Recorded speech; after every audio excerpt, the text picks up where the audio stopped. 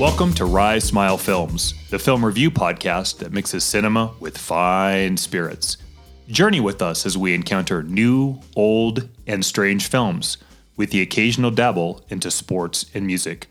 Proceed with caution, as these podcasts feature spoilers and some mature language. This is Matt. And this is Jesse. Today on tap, we have It's a Wonderful Life, starring James Stewart, Donna Reed, Lionel Barrymore, and Henry Travers. Based on the book The Greatest Gift by Philip Van Doren Stern, screenplay by Francis Goodrich, Albert Hackett, and Frank Capra, and directed by Frank Capra. First time talking about him, an absolute legend when it comes to filmmaking. Sure. So welcome back to Rise Smile Films. Happy post-Christmas one day. Merry Christmas one day late. Yeah, Merry Christmas. We hope you all had a good holiday season, and kind of continuing with this To All a Good Night cask. There's just so many more Christmas movies we could come back to that we didn't even consider or touch that are just staples for a lot of people. Mm-hmm. But from today, we were going to be talking about It's a Wonderful Life from 1946. There's a lot to talk about with this one. Holiday classic staple in your household. I don't watch it as often, probably because it just leaves me in such an emotional wreck at the end of the movie. So it's a good one. Yeah, there's a lot of sentimentality that plays through in those final 6, 7, 8 minutes. In a good way. In a great way. In a way that usually nauseates me with most other films. This film all comes together in just such a great way. Well, I know we're going to talk about that specifically and why maybe it doesn't happen. Yeah. We're going to get into that. But that's certainly one of the pieces in this. Most definitely. End. Yeah. And then as a staple on our show, our whiskey, Old Forester Single Barrel. We're just about finished with this one. We'll see if we can finish this off by episode's end. But this one's pretty good. Of the three Old Foresters, honestly, this might be my favorite. Yeah, I think I'm with you on that one. Yeah, it's got a unique taste wholly into itself, which is what a single barrel is. No single barrel is going to taste the same side by side. So I'm telling you, we have that other bottle of Old Forester that's 105 proof. Buckle up, Buttercup. That's going to be a party. Prohibition era bourbon. That's right. Excellent. Well, one thing I wanted to mention, because I put a poll out on Instagram this week, which is kind of where a lot of the action is for just people interacting with stuff. So it was a poll on your go-to Christmas holiday movie, and a lot of stuff. It's a Wonderful Life, Black Christmas, of course, but Christmas Story was on there a lot, and National Lampoon's Christmas Vacation was like a heavy favorite in there, along with a bunch of other kind of unique ones like Rocky IV being just a holiday staple. It doesn't have to be a Christmas movie, it's just something that you love to watch around that time. So yeah, that's a good one too. Excellent. Well, let's go ahead and get this started with our flight question.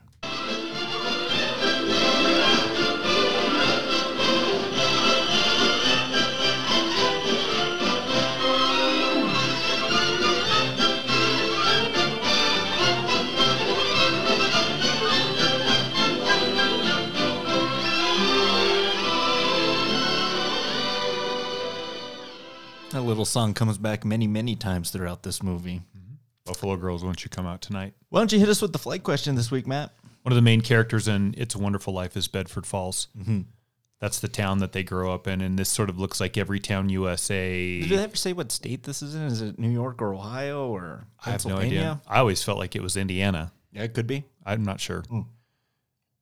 That got me thinking about other towns in films that were important. So in that space, the question is, pick 3 towns or communities in film that you would have liked to have grown up in. Can be from any era, at any time, but young Jesse and young Matt growing up in town, A, B, and C. All right. Number 3 for me, these are going to be some odd choices. Yeah, for sure. Number 3 for me can get a little weird with it, but it's also a town of coming of age and growing up, and just a bunch of crazy shenanigans of supernatural things that tend to happen here, and I got to go Castle Rock, Maine.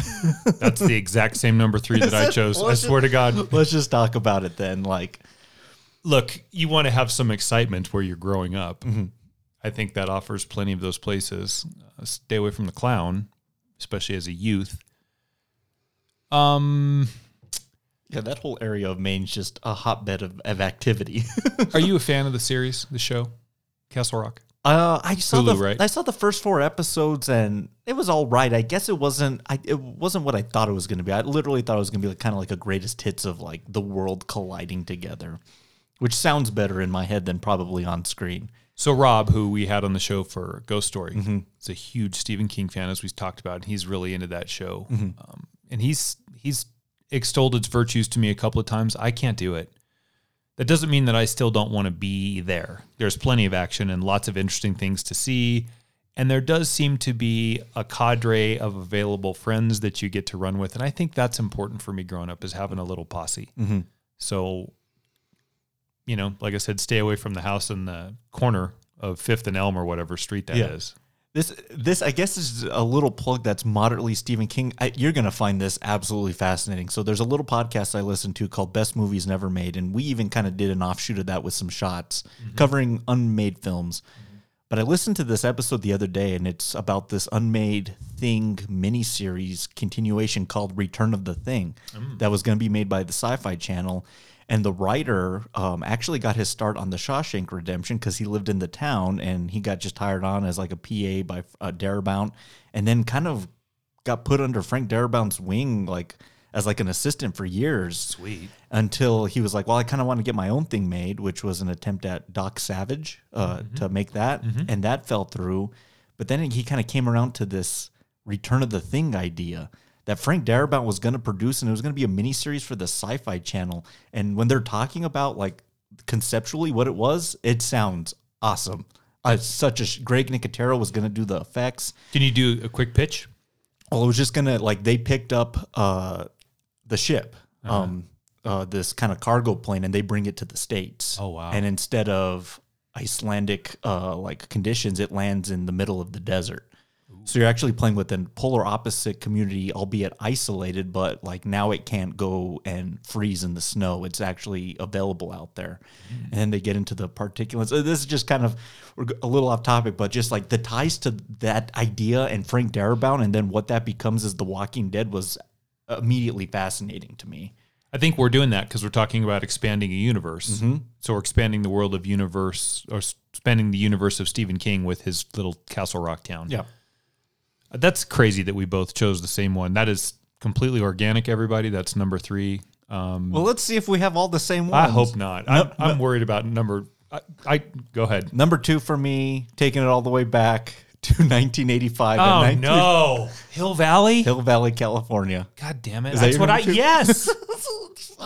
Okay, so, all right, I had a 4th one in here. I'll let you do Hill Valley, and then I'll go with number 2B. Go ahead. Well, Hill Valley's idyllic in the 1950s, and it's kind of a trash bucket in 1985. But I think the journey of seeing the evolution, and much like this film, a person's impact on a town has substantial weight. So it's just that town square, too. It's just so iconic in film, and it looks like a fun place to grow up back in 55, not so much 85.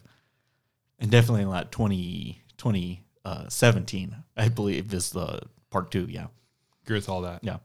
I have to choose something else. Oh, We go can't ahead, have the exact same 3. 1954's version of New York City from The Godfather. Okay.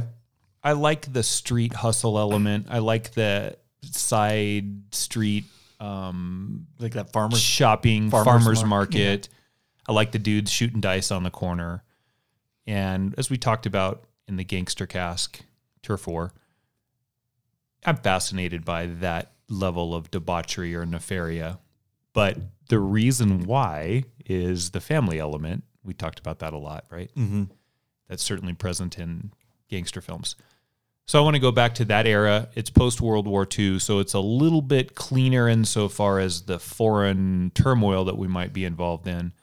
But I think as a youth running the streets of New York City in 1954, there was no shortage of great baseball and pizza and plenty of trouble to get into.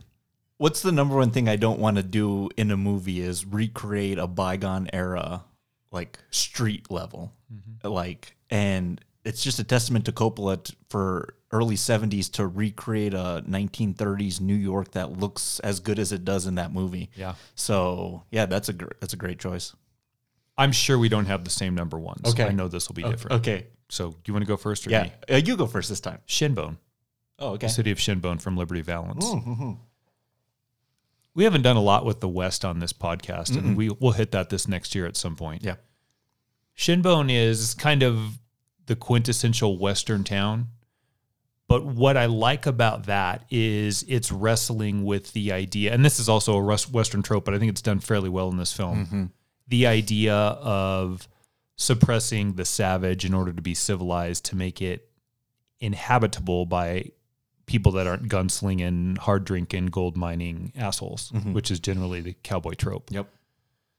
Shinbone does offer that, and that's where a lot of the interplay in that film comes along, is it's the civilized trying to outdo the savage. And as a youth in that space, it would be interesting to see which side of those, especially young male, you would sort of sidle up to, because there's Jimmy Stewart, shockingly, in his apron the whole entire film, and that is loaded in this film. Yeah. And John Wayne, who's representing every piece of the savage that the cowboy needs to have in order to survive. But here's the thing that's so interesting about that. Watching that interplay as Hatfields and McCoys sort of take each other on versus a larger baddie, Liberty Valance, Lee Marvin, brilliantly done by Lee Marvin. To see all of that and to take that at an innocent level through a child's eyes and decode who of those two you're probably going to align yourselves with, because it's going to be John Wayne. Yeah. But it needs to be Jimmy Stewart, because that's the only way the civilization can make it. Yeah, that's true. Tackling that with a very rudimentary knowledge of the human condition that's prevalent in children, I think would be infinitely fascinating. And so that's my number one, Shinbone. You've talked about that movie a lot. Is that your favorite John Ford movie? Yes. Yeah. That might be top 10. And probably your favorite Western then? No question. Without a doubt. Yeah. Excellent. Yeah, we definitely don't have the same number one, because I'm going to get real weird with my number one selection, because the place I want to grow up and just live, just because everyone's just so colorful and zany, and you can get into some shenanigans in this town. It's Twin Peaks, Washington. Oh my gosh. Wow. All right. Well, I'm going to hear this I want to talk with the log lady. But just that show is so, it's hard to recommend, because you kind of got to get a good barometer on someone's weird level. Yeah. And it's not like it's a weird show, but like it's not like weird like you think. It's just weird in how it's portrayed. It's kind of a comedy. It's a serious procedural cop drama. And then there's weird metaphysical, psychological things happening. That's very the David Lynch side of what he likes to do. But if you're kind of into that, you kind of have a good time just watching these people navigate this very strange town. And I like that, whether it's Machen Amick and all those people, or just all the great supporting characters in that. Ray Wise. There's just so many people, and Kyle MacLachlan is Special Agent Cooper. That's where I want to grow up. I might regret that decision, but it won't be boring.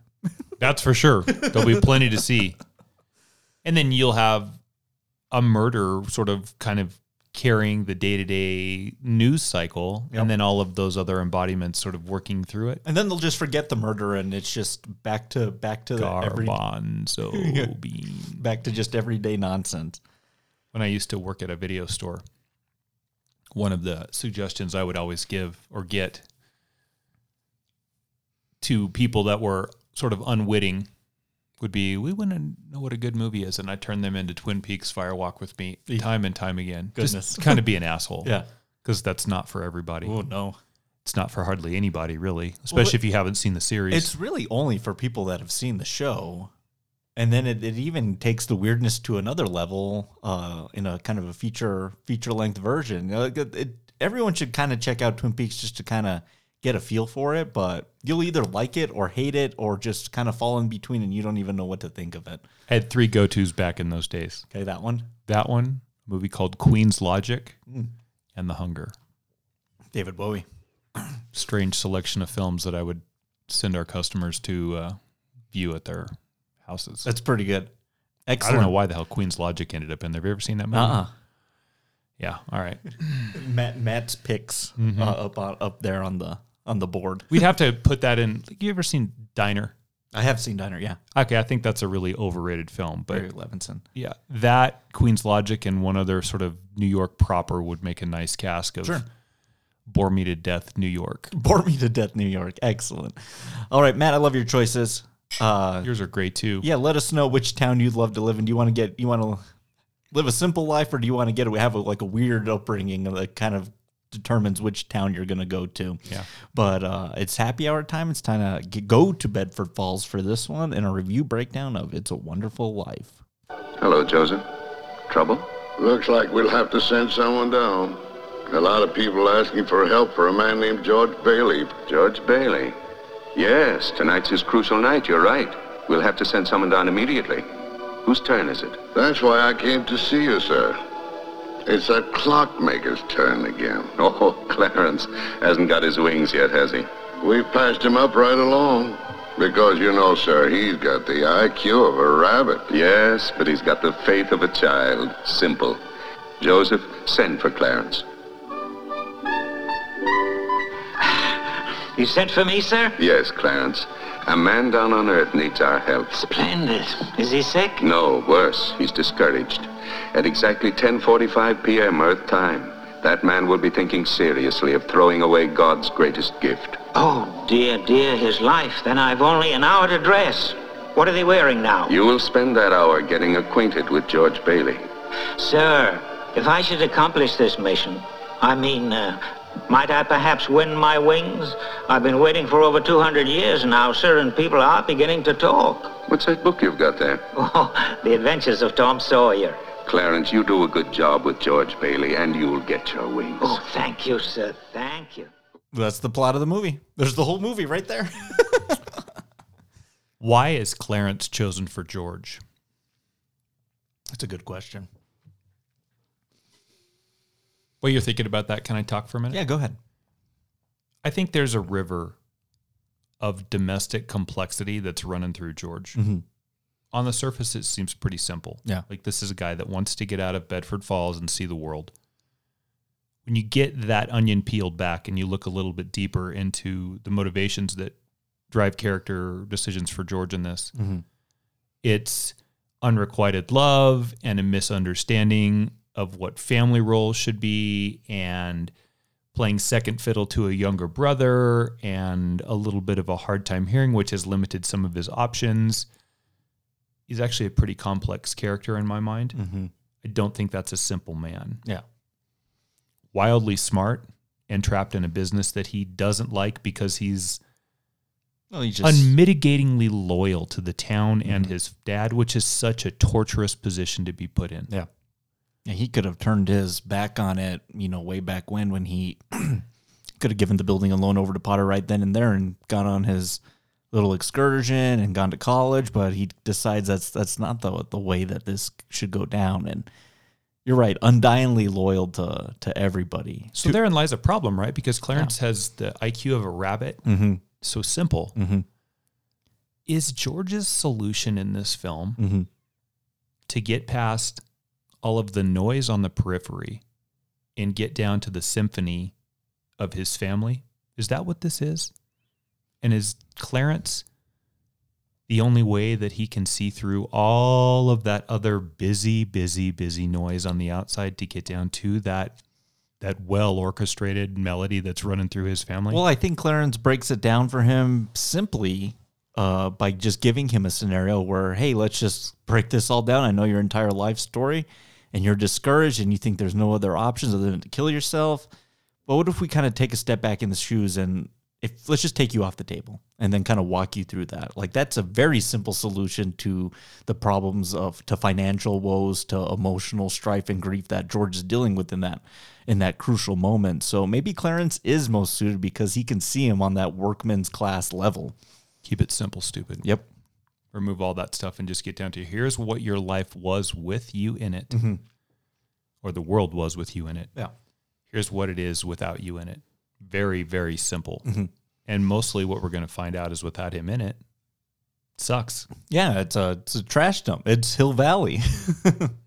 Yeah, exactly. Right. Yep. I've always pondered the decision from the angel hierarchy brass to choose why Clarence. The elementals. Yeah, exactly. Why Clarence gets George. That's the best I have today. Yeah. I don't know if that answer does the the way the decision justice. Yeah, the way it kind of plays out in that sequence too is like, oh, it's George's big like, oh, let's give it to old Clarence. This is like a Clarence detail. You know what I mean? It's almost kind of like let's see if he can kind of handle that. And it's a big job, but if he can succeed, which I don't even know if those elementals think he can succeed in the thing to get his wings. Yeah, it sounds like he's been trying a long time, but here in this state, I think you said it best. He's a simple man, and his solution is going to be simple to make him see the errors of his ways and what he's going to do. But before that, he's got to get caught up with George's entire life leading up to this moment, which is entirely crucial. I'm always drawn to this moment where it looks like fun. I'd probably do this if I was a kid, just sled down in the snow shovels onto the lake. But you know that ice is dangerous. Like anytime you're on unstable ice like that, it's real folksy the way that we're meeting George's ear problem. They're using the shovels that are used to clean the snow off of Bedford Falls sidewalks and driveways. Yeah, because they're convenient and easy.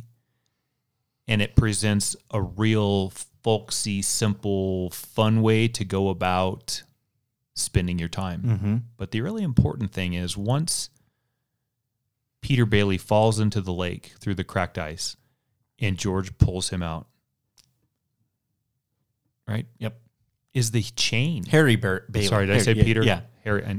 Sorry, Harry Bailey. Which one's Peter, the dad? Yeah. Yeah. They make a chain to pull him out. Yeah. And so they're relying on the other members of the community to do good for this one person. Mm-hmm. And there's an element of sacrifice in there as well, which I'm risking and I'm sacrificing for the betterment of the community at whole. That's going to be very prevalent in this film, is how much the community matters and the lengths that the people, namely George, are going to go through to protect it. Well, let's just get right to the very next one then too, which is, you know, it took George a long time to recover from this incident, and you know he's got a little job at the local pharmacy here, being run by Mr. Gower, who is hard drinking, but for a reason. You know what I mean. Like everyone's got the issues that they deal with in this story, which is very interesting to me. And he just got word that his son died of flu, and taken to the drinking, and he's like, well, I'm gonna get those bastards, and sends in this thing of poison to go kill people. You know what I mean? And you know, George kind of sees the way it's playing out, and you know, this is George Bailey in a nutshell to me. Is he's always willing to go above and beyond to do the good thing and do the right thing, and you know, and he catches him right here, and you even turn to me like, man, this is a rough scene.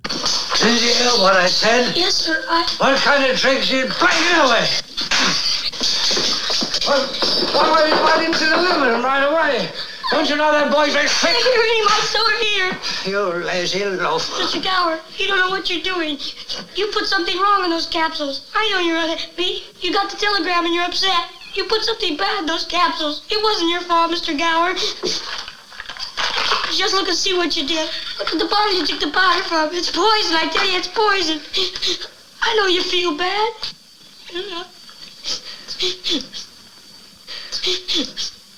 Oh. Don't hear my story again. Oh, Don't hear my story again. Oh, George.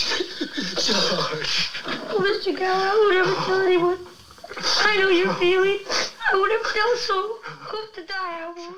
This is going to pay off so much in the final sequence, but like just establishing the characters of Bedford Falls, whether it's Mr. Gower or Bert and Ernie, and like even Mr. Potter for that matter, the influence George has on their lives. I'm going to influence myself in this version of the timeline to stop this horrible thing you're going to do, and that man's life's forever changed after that. With George out of that, we find out later that he killed a bunch of people and ended up in an insane asylum. So yeah, Mr. Gower's in the world with George is really upset because his son has just been he's been informed of his son's death via influenza on this Western Union telegram. I wonder if that's World War One. Yeah, a soldier in World War One, and that happened. It feels like it, doesn't it? So Mr. Gower is in the back room of the pharmacy, mistakenly putting poison in the capsules that are going to go to Mrs. Smith around the corner. Yeah. George sees it, And at the age of maybe 10? Mm-hmm. That's a pretty big burden to carry. Yeah. He sees a sign on the wall that says Dad knows best. And this is also a really good introduction into some of the other elements in Bedford Falls, namely Mr. Potter. Yep. So George runs to the bank, savings and loan, to get Dad's advice because the sign says Dad knows best, and only to find his dad in the middle of a battle with the devious, greedy Mr. Potter. Who has zero redeeming qualities to a character, like, at all. That's the most hateable guy in film ever. Ever. Like, he's scum. Just like, usually, like, we talked about, and maybe we'll talk about next week. Like, the way you decide to do antagonists and villains is you can kind of really take like a sympathetic approach, and from their point of view, they're in the right and they're doing it for personal reasons. And you can get some really layered villains that way. Or you could just go this way and just go so deep into it. Like, no, these guys are trash. They're going to be trash. They're always going to, like, shiest us, trying to, like, just screw over everybody. And that's Mr. Potter. Like, Lionel Barrymore is so good at that. So 10 minutes in, we've really uncovered a lot of the inner machinations in Bedford Falls. Dad's not a great businessman, but is essential and trying to put houses over people's heads. Yeah. Mr. Potter is this greedy bastard that wants to take over everything. George is working, but has dreams of escaping. There's a little gal named Mary that's got it pretty bad for him, but it's cute and not really much to that because it's just puppy love, cute kind of, I'm going to love you till the day I die, says. Well, she said she sees him get the hell beat out of him by Mr. Gower. And that's the part that's rough, though. Yeah. So when he doesn't deliver the pills, and the woman that he was going to deliver the pills to calls Mr. Gower and says, where are they? George comes back, pills in hand, because they were poison. Yeah. And man, Mr. Gower unloads on his ear, basically erupts his eardrum, and it's bleeding, Jesse. Yeah. And you know what George does about that? Doesn't go to CYFD. Doesn't act like a bitch about it. Yeah. He takes it like a man. Yeah. I think recognizes what's causing Mr. Gower to do it and sees the larger good in the moment versus the shorter immediacy of the ear being pummeled. He meets him on his level. He understands where the grief's coming from, so I think he can address it very effectively. Like, he knows why he's upset, and very psychologically is able to reason with him. Like, I know what you're upset about your son, but this isn't the reason to go about it. And it sets forth this lifelong kind of bond just between these two characters. And we don't see a lot of Mr. Gower through this film, but in the very next scene, he's graciously gifted George with this suitcase that he's going to take on his world travels before he goes off to college. No charge. It has his name engraved on it. So that alone is enough to me, this film's a lot of pay it forward. Yeah. Be good to one person and they'll help you out along down the line. Amen. And I think George understands that. And I can understand how discouraging that must be for him in a town like this, where it's essentially mom and pop shops, the Bailey Building and Loan, and then Mr. Potter. Like, this is just a metaphor for like what this looks like. This is like every small town that like lives on like that, and then a Walmart comes in, and Mr. Potter is the Walmart. Like, yeah, that's beautiful. Yeah, so especially if anybody knows anything about Walmart's corporate model, it is literally to destroy all the local mom and pops in the place and create a monopoly. Like, it's so spot on. Yeah. So it is evil. So you're constantly trying to keep that at bay while trying to do the good thing, and essentially the good thing ends up wearing George down throughout this film to the point where he has no other options to turn to. For George Bailey, heavy is the crown, and where Clarence might be his guardian angel, he is the guardian angel of Bedford Falls. Yeah. And he's going to be the one that's going to Sherpa all of the strife and turmoil in order to allow things to function properly for the citizens of Bedford Falls. And the trick in this is he doesn't want to be there. Yeah. He has this immense responsibility of protecting all of the inhabitants of Bedford Falls. And look, they don't treat him poorly, but he is significantly more knowledgeable than just about everybody else in that town. Mm-hmm. And this crown that he wears on this throne is more like an Iron Maiden that he's trapped in because he doesn't want to be there. That suitcase is perfect. The first suitcase he looks at, Jesse, isn't big enough. Yeah. there's not enough room on there to put all the stickers of the places that he's going to go see. Well, I try and put my Big plans. Yeah, I try and put my feet in the shoes of people born in small towns, who all must aspire to want to see more than their little 300 population. You know what I mean? I want to see the big city. I want to travel the world. And there's something about getting stuck in those towns that is difficult to swallow. And I think that's what George's big crux of this film is I have a lot of outs. Dad's paying for me to go to college. I'm going to go travel. But then every time he turns, his soul is just so pure that he can't let Potter win, that he's got to keep sacrificing a little bit of that freedom until eventually he's essentially stuck in Bedford Falls. He's always just one more hurdle away from getting out of this town. Just got to get over the last hurdle and then across the finish line through the tape, and it's freedom. So we've never seen this, or it's never shown to us in the film, but just from what's given to us, has George ever left Bedford Falls? I don't think so. Yeah, I don't think so either. I don't even think to the neighboring town. I think he's lived his entire life in a 15-mile square, radius of Bedford Falls proper. Look, it's a nice town, but he's the backbone of it. We're going to get to Mary Hatch in just a minute because I think she's as much to his backbone as he is the town. Well, let's get to her right now. Let's do it. Because she's great. She's great. Yeah, so their introduction is at this graduation dance for his brother, and he's been aware of Mary for decades, just always looking at him and this and that. And it's not until this moment that, and Capper's just such a genius the way he shows it with, long shot and then close-up of her especially, to really kind of show, yeah, George, you shouldn't be looking the other way on this, especially Donna Reed. Oh, my God. She's just so perfect, good-natured as a character as he is. I mean, when we get down to the ending at the end of the day, the only reason it comes together is because of her. It's funny about this, too, this bit that you're going into right now. Before we get the rebirth, if you will, of Mary Hatch, Donna Reed, God bless Donna Reed. Literally the quintessential girl next door. Yeah. It's juxtaposed with a brief interaction with Violet Bick, Gloria Graham. For me, my entire life, Spider-Man and his relationship with Mary Jane and Gwen Stacy is everything that is Violet Bick and Mary Hatch. Yeah. That you hit the jackpot tiger bullshit, that's the Mary Jane bullshit, that's Violet Bick. So that's Violet? Absolutely. And Gwen was Mary. Yeah.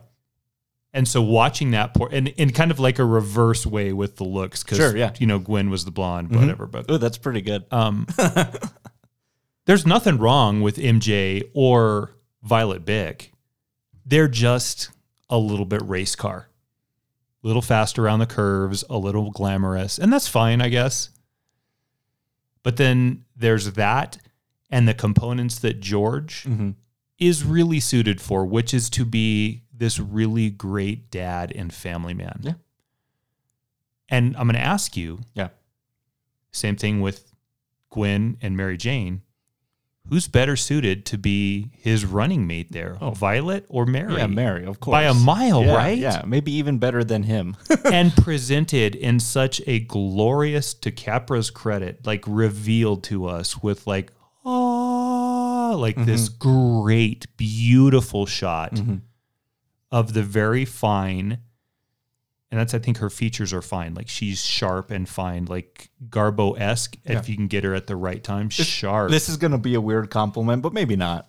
Her hair, there's just something about, the way that her hair's done in this film that, even makes it more homely and welcoming. It's cute, but it's, it fits her so well. It's how could you deny?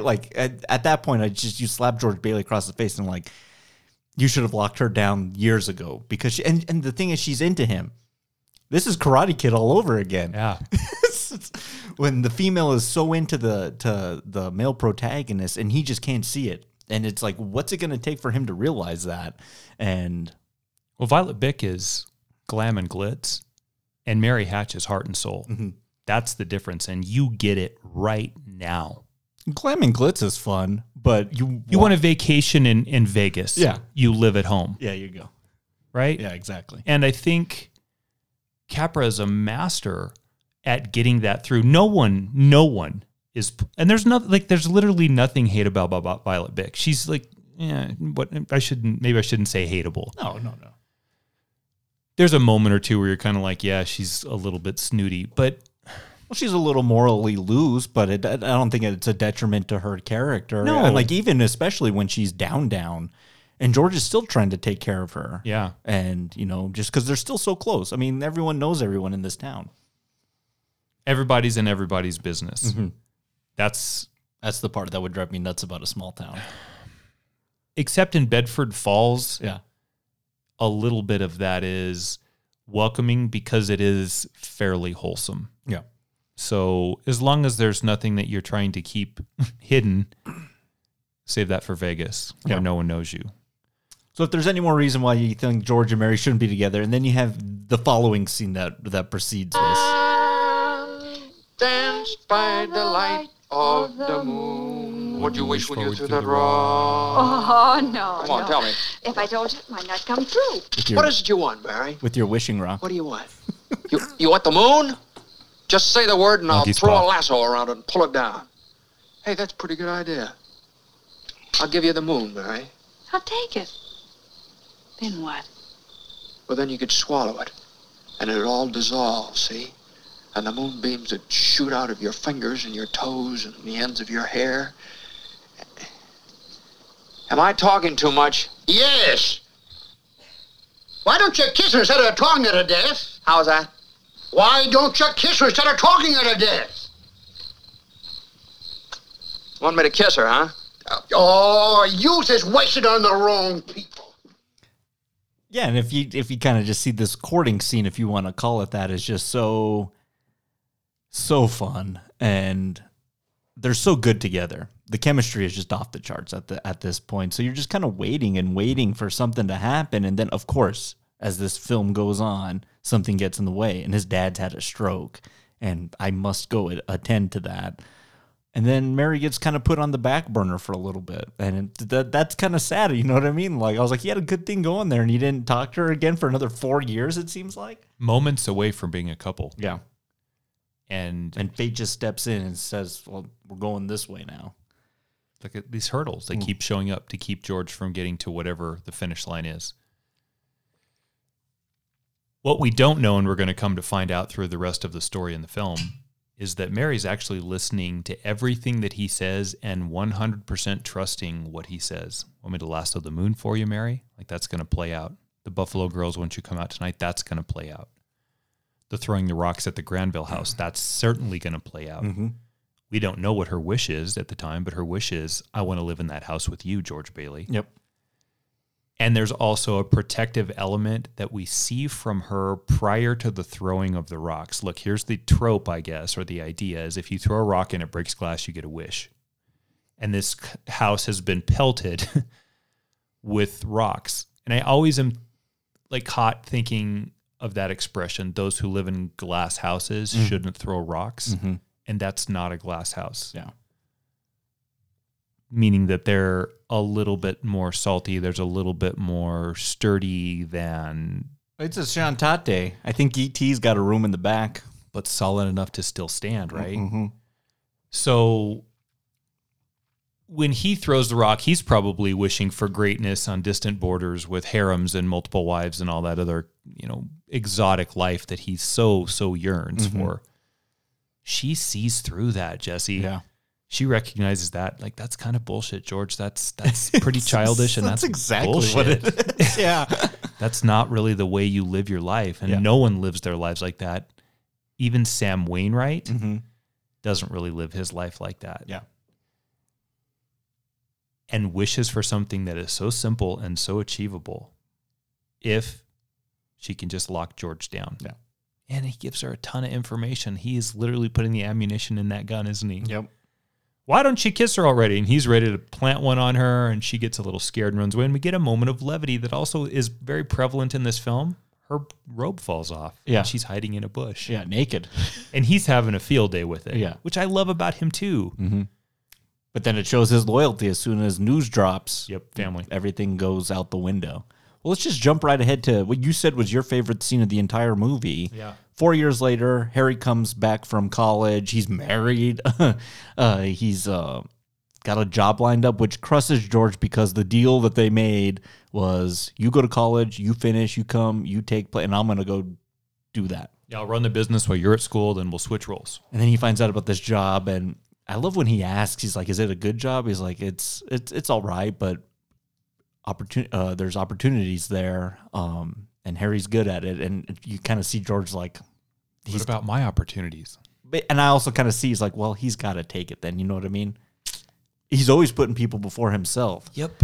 So they have this wedding celebration, and then he's just like, oh, I'm just going to wander the town and kind of be an ass about it, and walks past Mary's house, who's like waiting for him because mom called and says George is going to come see you. She's playing matchmaker over there, which sounds nightmarish. I'll just say that right now. But mom's right this time. She's very right. Never else in the history of mankind, but in this film, mom's right. And I love this. This is why Jimmy Stewart is one of my top 3 favorite actors of all time, is his ability to switch and his range, because he is so wholesome and good-natured, but man, when he wants to play jerk and asshole, he's really good at it. And so he comes in, he kicks the gate down. She's painted this, who knows how long this took her to paint this George Lasso's The Moon portrait. She's playing Buffalo Gals, Won't You Come Home Tonight on the turntable.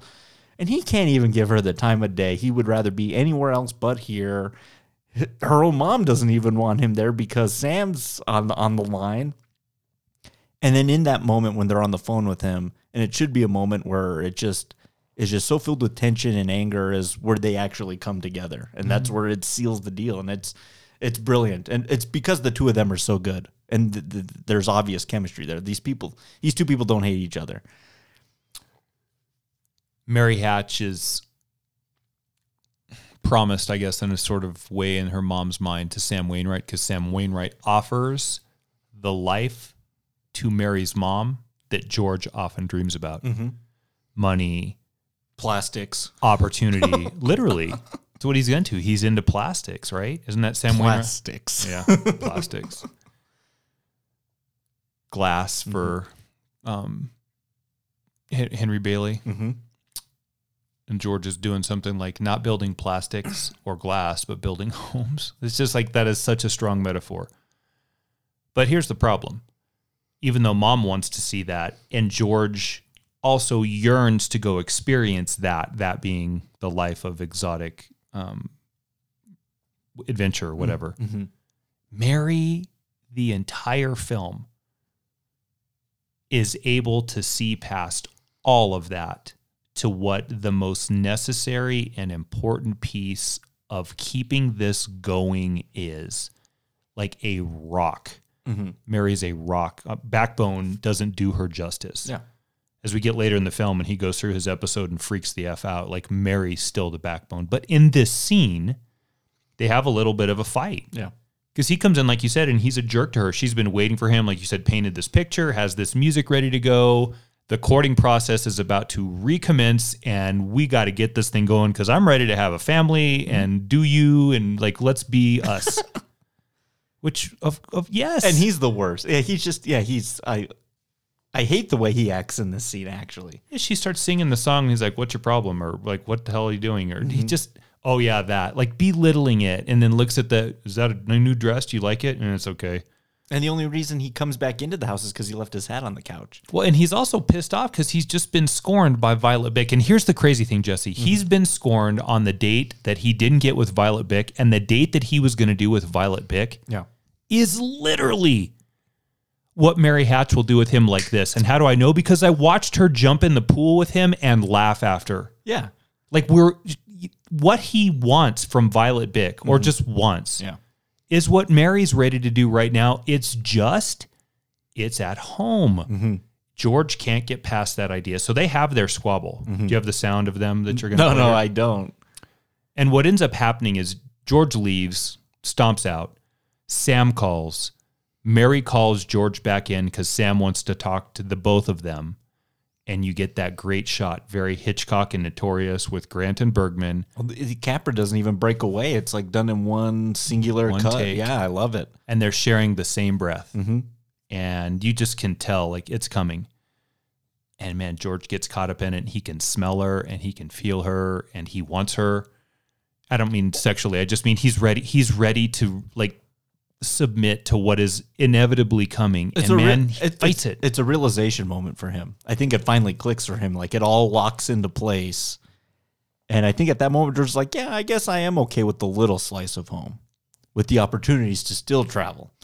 And at this point, Donna Reed is praying to God she's not going to get Kim Novak, right? Yeah, I know, right? Because that is for a little bit of the same Jimmy Stewart. A little bit, yeah. So he grabs her by the shoulders. We're talking about Donna Reed here, Mary Hatch, and says, I want to see the world and I don't want to settle. And you realize, like, dude, you're not settling. Yeah, no. You've kind of just hit a grand slam.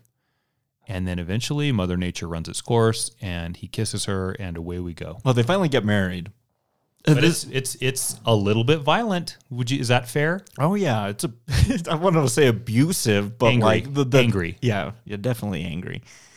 This is the part that absolutely wrecks me in this film. So they finally get married. They're going to go on this honeymoon, and the building and loan has such financial strife through this entire film. They can never make ends meet. They can never break even. And now here on the day that they're supposed to finally, he's going to get, okay, I married homegirl. We're gonna live home, but we're gonna live it up for 2 weeks, a month, and we're gonna go stay here and there and have the finest champagne and this and that. But then at the Bailey and Loan, there's like everyone wants to take their money out of all this investigation. That there's no money there, so George goes to see what's happening. He's like, well, I can't leave on my honeymoon and let them handle this way. And people want to take out everything they have in the bank, but there's no money to give them, so. Oh my God, this kills me. I do have sound for this. Don't you see what's happening? Potter isn't selling, Potter's buying. And why? Because we're panicky and he's not. That's why. He's picking up some bargain. Now, we can get through this thing all right.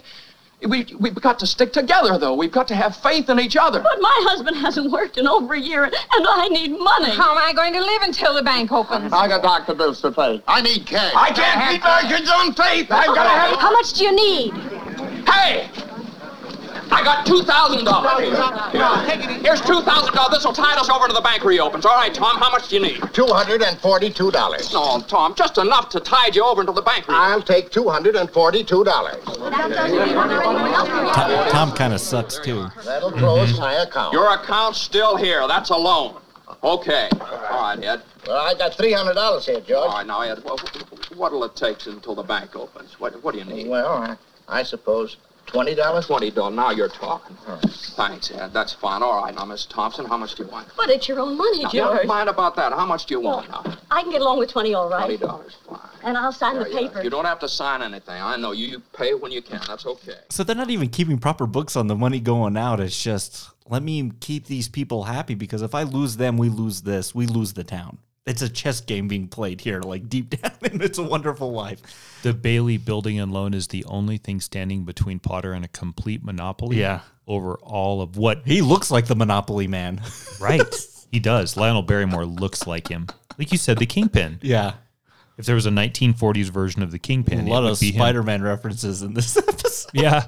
It's weird, huh? That's funny. That's all that there is.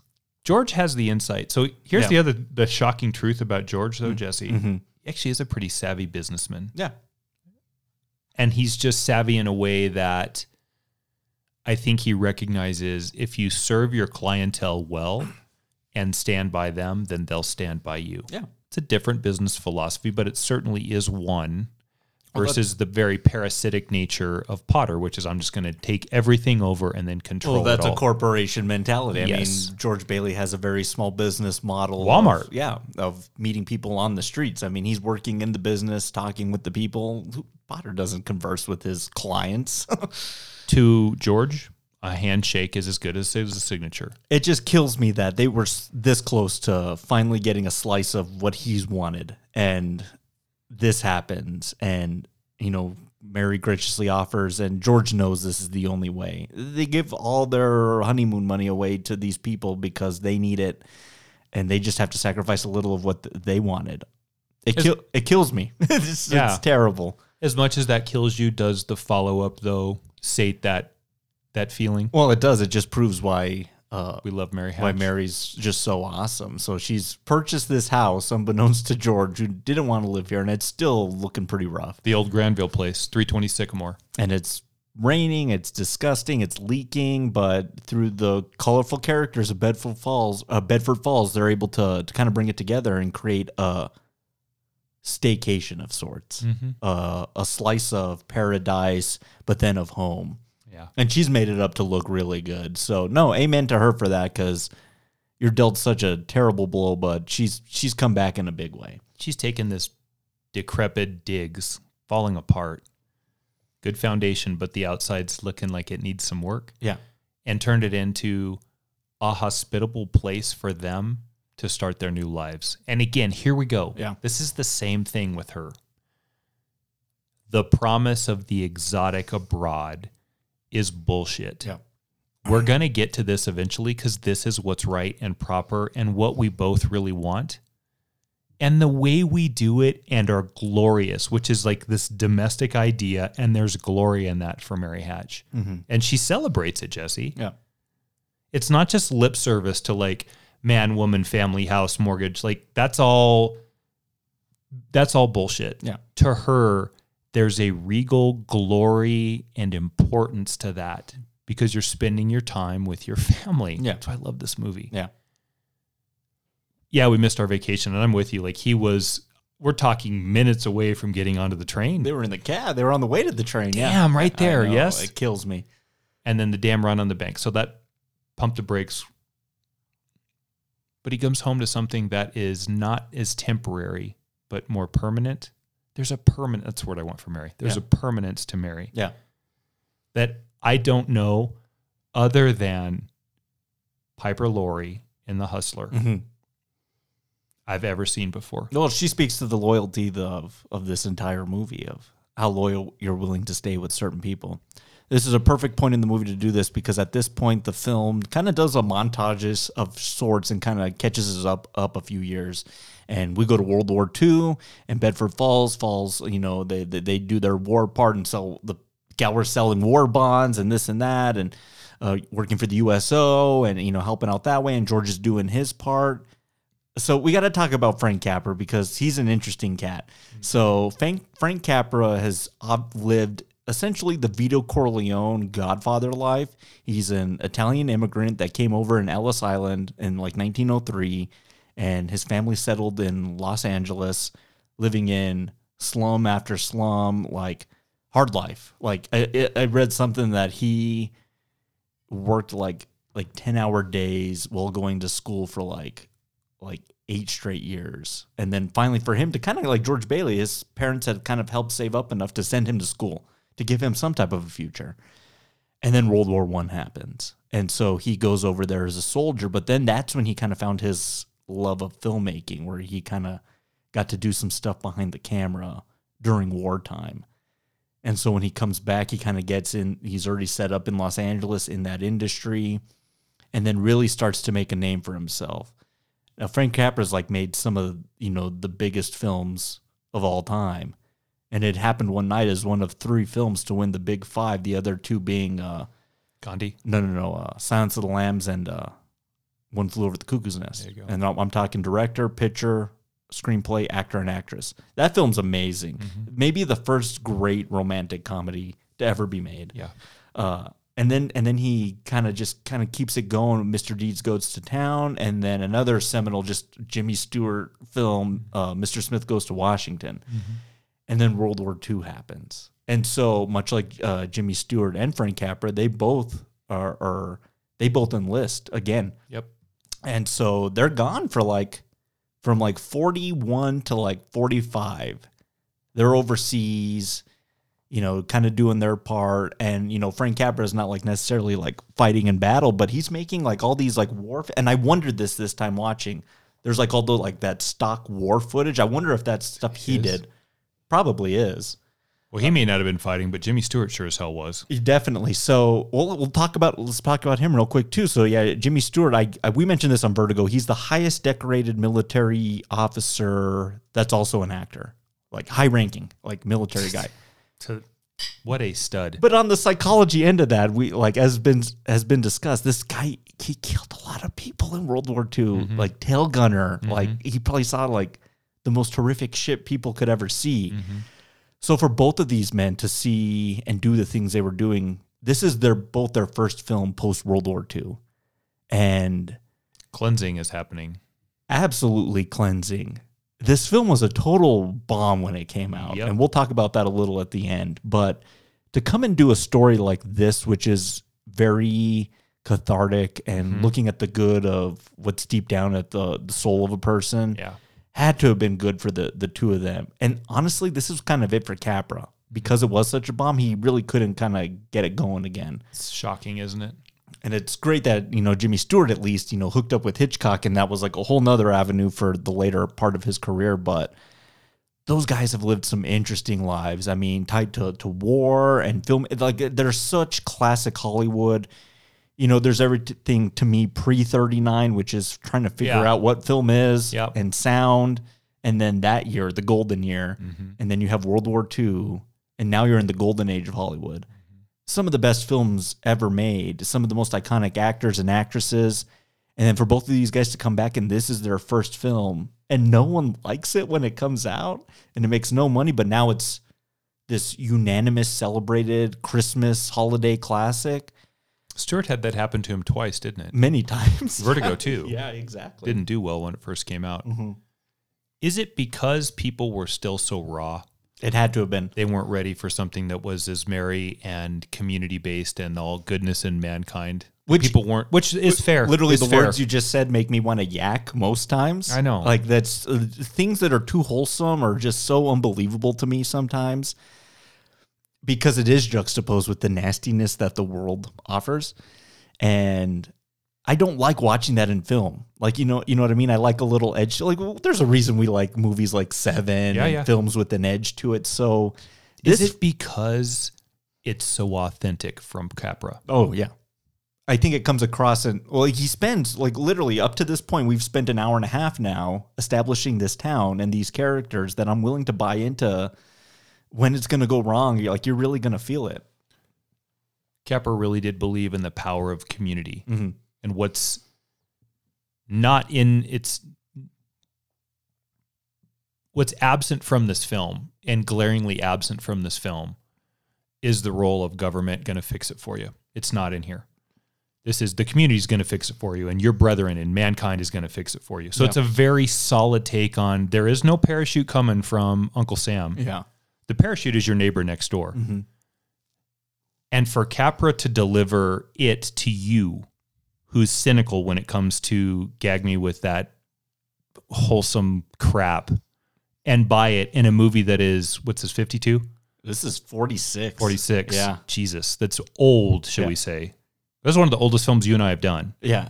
And you, Mr. Cynical, sitting across from me. But you're literally talking about a year after World War II ended. You launched 2 atomic bombs on Japanese, and killed hundreds of thousands of people.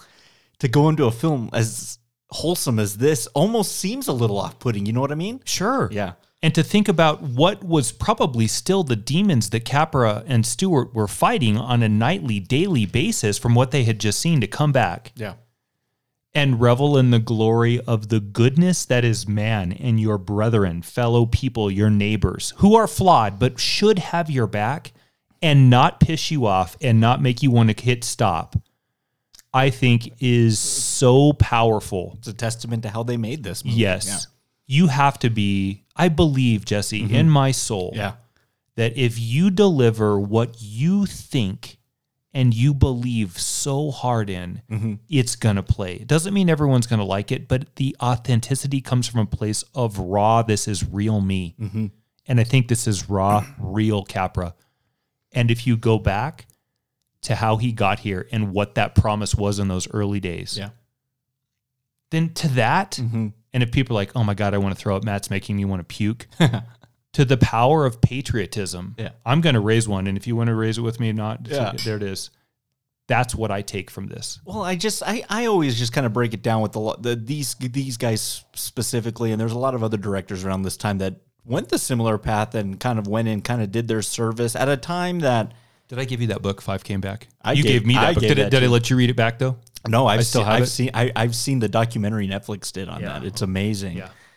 We're literally talking about a conflict that the world had never seen before or since. Yeah. You're talking about nations against nations, and then the fear of nuclear power at this point. Right. It's a different world at this point. Like, and you can bring in the other wars and stuff that we've been in before. Nothing really compares to that. So I just think deep down, I was like, these men may have deep down, they're making this movie, but like the stuff they saw is almost unrepeatable to people. You know what I mean? Like that's like, it's truly horrifying. And the other person in consideration for Jimmy Stewart's part, which it could have worked that way too, was Henry Fonda, who had also kind of done his share of service, and he was Jimmy Stewart's like best friend. They were like best buddies until they both died. I don't know if it works as well, because Jimmy Stewart in a nutshell to me is, you said Donna Reed's the girl next door. He's the guy next door. For sure. Wholesome, good. But let's just get right into this sequence next, and why this is a Christmas movie. It's his ability to play range is why he's one of the best actors of all time. Yeah. So now here on Christmas Eve, his uncle has mistakenly misplaced the $8,000 that Potter essentially steals from him at the bank, that they need to put in the deposit. Otherwise, the bank examiner's doing like an audit on them on Christmas Eve, which just sounds silly. Meet Uncle Billy, everyone. Oh, goodness. Hard drinking the whole movie, too. So can I just tell a quick story? Yeah, do it, because I loved it. So we were watching on the 23rd. This is part of our tradition, is we watch this film with a couple of friends of ours. And my daughter's old enough to where she's starting to be able to grind through some old stuff with me. Like I told you, Frankenstein and the Wolfman and Dracula, she did all three. And we did this, and she did it, which I was really shocked. She didn't get on her hoverboard, or she just sat there and watched the movie. What is this, Back to the Future? Yeah, exactly. And when Uncle Billy loses this money, yeah. So there's a scene we're getting to. Uncle Billy's going to like mistakenly give the entire savings and financial lifeblood of the Bailey building and loan to Potter, $8,000. Yeah. Ava just said, Uncle Billy and his damn drinking. I wish if he wasn't such a alcoholic. Yeah. If he'd stop drinking, he wouldn't make those mistakes. That's awesome. Just pinpoints Uncle Billy's problem. And he's still lovable, but man, he makes a boner here. Well, he's aloof. Like he's just so not with it, with this whole thing. If it weren't for George, as they said, yeah, your uncle lost this thing 20 years ago. That run on the bank, he's got the fence up and the door locked, and he's throwing back a flask. That's the other thing exactly. That's the other thing that kills me. It sounds like the Bailey building and loan is barely breaking even month to month. Yeah. And that's got to be frustrating. I agree. So, yeah, Uncle Billy screws up big time, and man, George is just in a tizzy. He's just like, man, without that, we're done. We're toast. And Christmas Eve of all days. And then Potter is just going to do his Potter shit and just hang on to that theft. I hope they arrest him later at the end of this movie. And is even willing to go as far as like, look, I need help, Potter. I need something. I need this. And then like, what do you have? Collateral. Like, I have this life insurance policy. And that's kind of, I think, where the seeds planted were like, well, hell, George. And his life insurance is what, $15,000? Right. You're worth more dead than you are alive. So, ouch. Because, okay, so I'm glad you said that line. Mm-hmm. That's everything to Potter, isn't it? It's not the value of the man. It's the value of the worth of the man. Yeah. Because he's hollow and twisted and all the terrible things that George says that he's right on. But like that line isn't throwaway. That is an explanation autobiographically of Potter about Potter. Yep. You're worth more dead than you're alive. You're not even worth living. You have so little value monetarily. Well, you might as well be dead. We didn't even talk about his terrible war job, which was the draft chooser. 1A. Every one of them. The whole town. Ugh. Infantry. Gross. Frontline. Ugh. Bastard. He's the worst. Yeah. So George has no one to turn to, so he goes home, and again, other than like Vertigo, Liberty Valance, and a few sparse films in his filmography, you never see him go this far. Dad, how do you spell hallelujah? How should I know? What do you think I am, a dictionary? Tommy, stop that, stop it. Janie, haven't you learned that silly tune yet? You play it over and over again. Now stop it, stop it.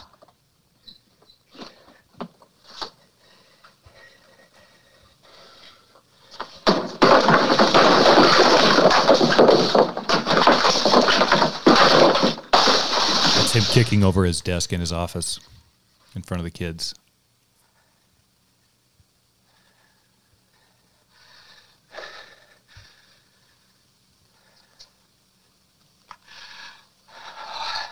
I'm sorry, Mary. Janie, I'm sorry.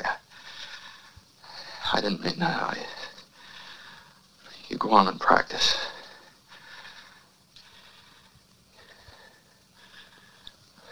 Pete, I owe you an apology, too. I'm sorry. What do you want to know? Nothing, Daddy.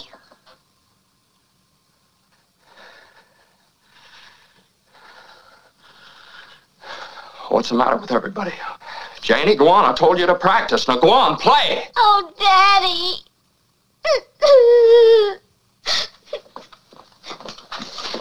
George, why must you torture the children? Why don't you... Mary.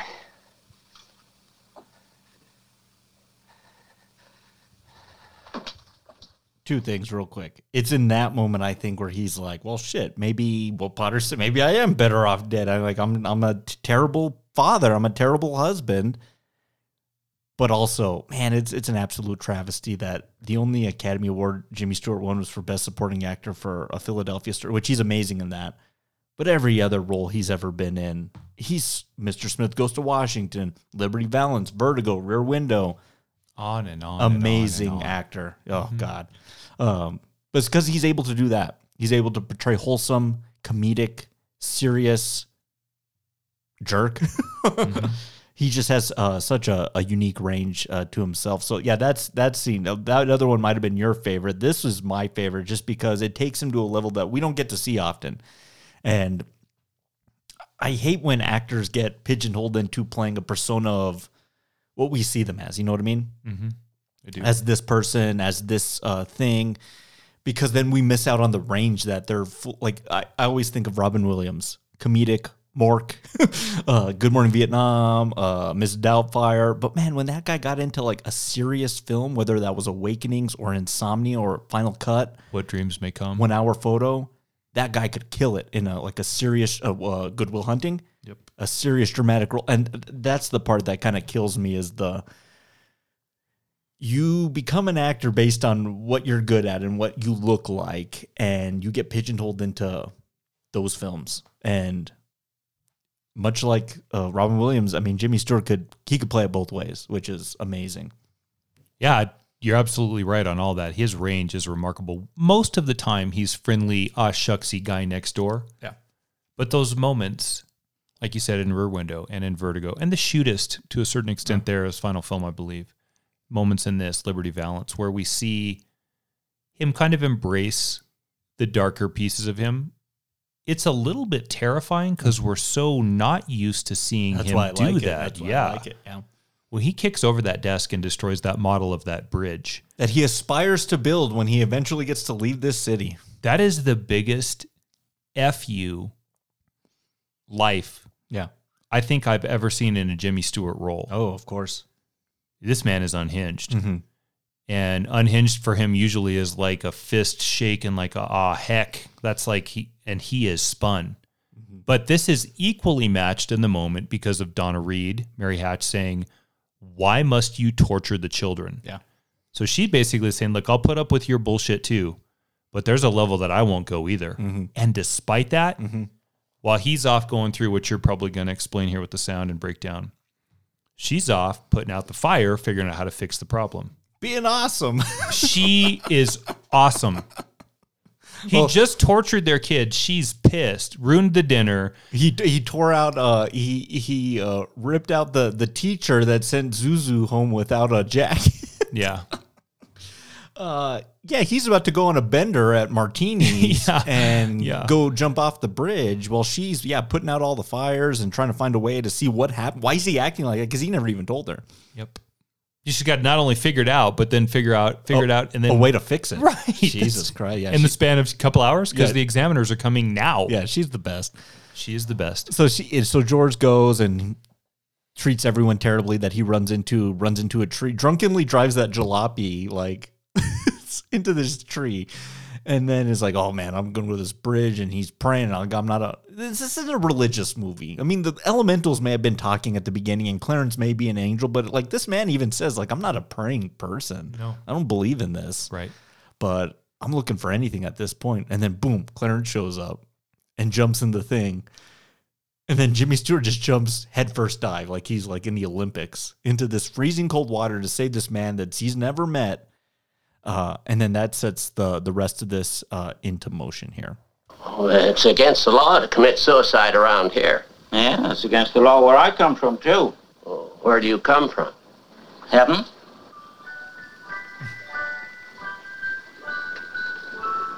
I had to act quickly. That's why I jumped in. I knew if I were drowning, you'd try to save me. You see, you did. And that's how I saved you. Very funny. Your lip's bleeding, George. Yeah. I got a bust in the jaw in answer to a prayer a little bit ago. Oh, no, George. I'm the answer to your prayer. That's why I was sent down here. How'd you know my name? Oh, I know all about you. I've watched you grow up from a little boy. What are you, a mind reader or something? Well, who are you then? Clarence Oddbody, AS2. Oddbody. AS2, what's that AS2? Angel, second class. I love this, like, bridge security guard guy that's kind of helping them out, and he just keeps flipping out at any word that comes out of this guy's mouth because he's like, oh, yeah, I was buried in this shirt, and I'm from heaven, and I'm an angel. Right. This guy's like, oh, my God, am I drunk, or what am I on? What I always forget watching this every time is how short this section of the movie actually is. So from the point he meets Clarence to the end of the film is maybe about 30 minutes, maybe a little less. The film spends a good 2.5 hours like setting up George Bailey and Bedford Falls and all the strife so that this all pays off so much at the end. Yeah. So Clarence is going to take George on. What do you wish for, Wishing Rock? I'm just teasing next week. Yeah. But what do you wish for? And he says, well, like I wish I was never born. I was like, well, okay, I'll give you that. I'll give you a little trip down that lane. So he just erases him from the timeline. So George gets to walk Pottersville, as if he never existed. And it's a scummy, disgusting place. I mean, they go to Martini's first, and I like that Jimmy Stewart orders a double bourbon. I do too. Yep. But everyone's just like, it's just a disgusting, it's not like a fun little dive bar like it looks. It's like this, like, almost like this quasi speakeasy. Yeah. And it looks like they're doing nefarious stuff in the back. Yeah. With Violet Bick. The bartender's a dick and just throws the two of them out. And he's like, well, what the hell's going on here? He's like, you don't exist, George. Like, we're going to walk through this as if you were never around. And then it's through this journey that I absolutely love. He goes to visit his mother, doesn't know who he is. His brother died in the ice all those years ago. Mr. Gower comes to the bar. It's a rumhead. Yeah, he's like Crazy Ralph. He's like this like loony, insane man that like just like runs the town that's been kicked out of everything. Yep. And kind of goes through, like you said, the main drag of Pottersville, which is just bar after strip pawn club. shop, gambling hall, just red light district. Yeah. They've taken the perfect domestic little town and turned it into Vegas, essentially. That's what we turned it into. Yeah. And just one after the other. And he's like, what is happening here? And it's not until I think he goes to see, well, where's Mary at? And Mary's like, Mary's an old maid. And he goes to the library, and she never married because she had always been in love with George, apparently, and doesn't know who he is. And like that's like enough for him to click, well, man, I really messed this up big time. And through that entire montage, I don't know how long, maybe 20 minutes it probably is.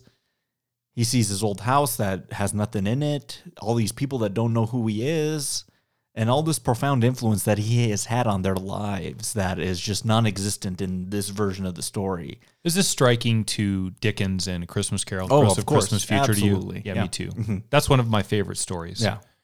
And But this is the best part of that story is, and this has been parodied so much in pop culture of, let me take you out of the scenario and just look at what it would be like without you. And I think, to me, this is the overall message of the film. This is Capra's goal at the end of the day is just, there is value in all life. And take one person out of that equation, and you kind of see the ripple effect that it has throughout these people's lives. Well, if George wasn't here to not tell him about the poison pills, that guy is a serial killer. He murdered like 7 or 8 people. If he's not there to save his brother dies. He's not a war hero. All those people died on that war barge that he helped save. it's not a town that's hospitable for families because Potter's taken it over and turned it into Chantateville. They literally live in shacks. Slums, Potter slums. One thing, Violet Bick, as crazy as she is in this film and as loose around the periphery as she might be, she's full on crazy, loony. We talked about that moment. She's caught in the middle of some skirmish, shouting some craziness. Well, they're throwing her out of one of the clubs, and she's like, "Don't Getting thrown out of a strip club? Yeah. Or gambling? What? You got to be some kind of what? Yeah. Violet? So the whole thing has gone to the dogs because George was never there. And this gets back to the backbone. He prevented all of those things from happening. What Clarence is showing him is an alternate reality that was a decision away from becoming reality. Yeah. So George has had a wonderful and immense impact on Bedford Falls. And we get that moment where it clicks on him and he sees like, oh my God, I really did have a wonderful life. Yeah. And so now we've got to at least go say goodbye to the family before he goes to the, Huskow for embezzlement. I'm going to jail." But it's like when his coherence comes back and he asks for it. I want my life back. I want to live again. I want this. That he goes and pays his respects to the town.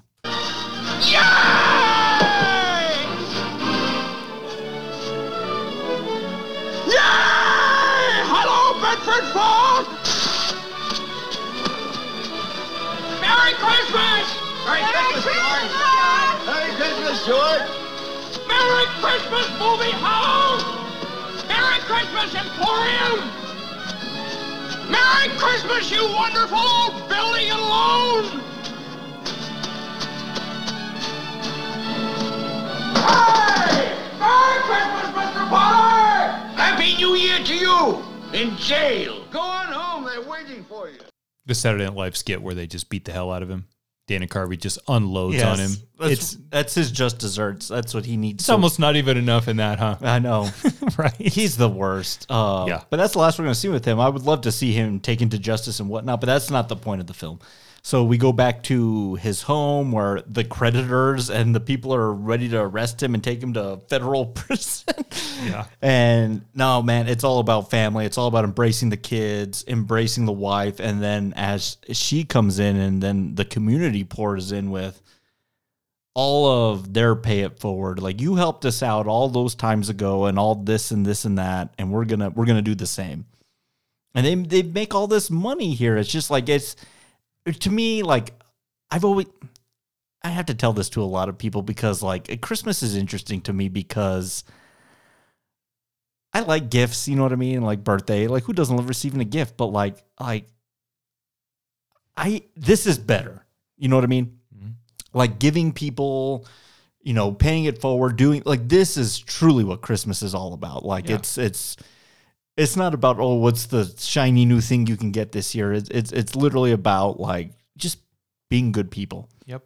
Being good people together. And this is why, I think this is why this film kind of gets to me at the end of the day, is each person comes in and Capra's brilliantly established each one of these characters. And even Mr. Crabby old guy that wanted all $242 out of the bank last time is coming to pay it forward to George because of what he did for him that day. Mm-hmm. And they're tallying it up, and they're going to make more than enough. But then, what's this guy's name? Harry? Sam Wainwright. Sam Wainwright. $25,000 cash advance. That's going to more than cover his $8,000 that he needs and some, maybe enough to travel finally. Yeah. And they got it all. And Matt, this is the part that just absolutely wrecks me every time I watch this movie. And thankfully the sound will be at the end of the episode because I'm not going to play it now. Mm-hmm. His war hero brother, Congressional Medal of Honor, he's had lunch with Truman. Finally come back home and walks in, and it's all snowy and whatnot, and he's just like, yeah, it ain't about me. And he raises a glass and says to George Bailey, the richest man in town. Oh my God, I die. Yeah. Like that is, even he knows, like, George, you are rich. Not financially, but this is what it's all about here. And look at it. Yeah. At a time when $8,000 is a king ransom. Yeah. These people loved you enough. Yeah. To take whatever they had saved for an emergency because you were the emergency. Yeah. Yeah. And then they sing, essentially, I call it the New Year's song. Yeah. Yeah. As they're just kind of all just together, people together, being good people. And then, yeah, every time a bell rings, an angel gets his wings. We hear it on the tree ornament. Clarence has done his job. Clarence has succeeded. His arc is fulfilled. He's gotten his wings. He helped George see the light. And my only regret is that, man, I wish that these kids later on in their years, I hope they pay for a nice trip for their parents to go travel one of these days. Zuzu needs to like form a band or something. There you go. And which is actually Drew Barrymore's band. Do you know that? So Drew Barrymore, who is Lionel Barrymore's great niece, formed a band called Zuzu Pedals. Oh my God! From this film. I didn't know that. That's the truth. And it's the petals that fall off the rose that led to Zuzu getting sick that he being George sticks into his pant pocket. That's a big moment to realize that he's come out of that alternate reality. That's a great reference. Yeah. Oh, that's awesome. Zuzu's Pedals. So that's a capper on It's a Wonderful Life. It's I got a couple things here. Do you have anything? No. Anything to add to anything? That part wrecks me too. You're not alone. That's why I can't play the sound. It's the brother comes in, says that, and I'm just like, oh God, like this is what it's all about. You know what I mean? Mm-hmm. Right, I got a lot to say here. Okay, a colorized version was done in the late 90s, but Capra was going to be involved, but then because of the way that these deals kind of go through, they kind of had to push him aside and kind of do it without him. When did Capra pass away? Late 70s, sorry. Okay. And so the color version's not a director approved version of, because he was going to sit down there and color time it to how it looked, and so I got a lot of hard time putting hard faith into what that looks like. It's on the DVD or the Blu-ray. I can't watch it because there's just something about the black and white of this film. We didn't talk about this. Can I say one thing? Yeah, go ahead. The sets that they've created around Bedford Falls look magnificent. Yeah. That scene when he's running up the road in the rainstorm to get to the bank when the run is going on, he looks like he's in the middle of small town America, USA.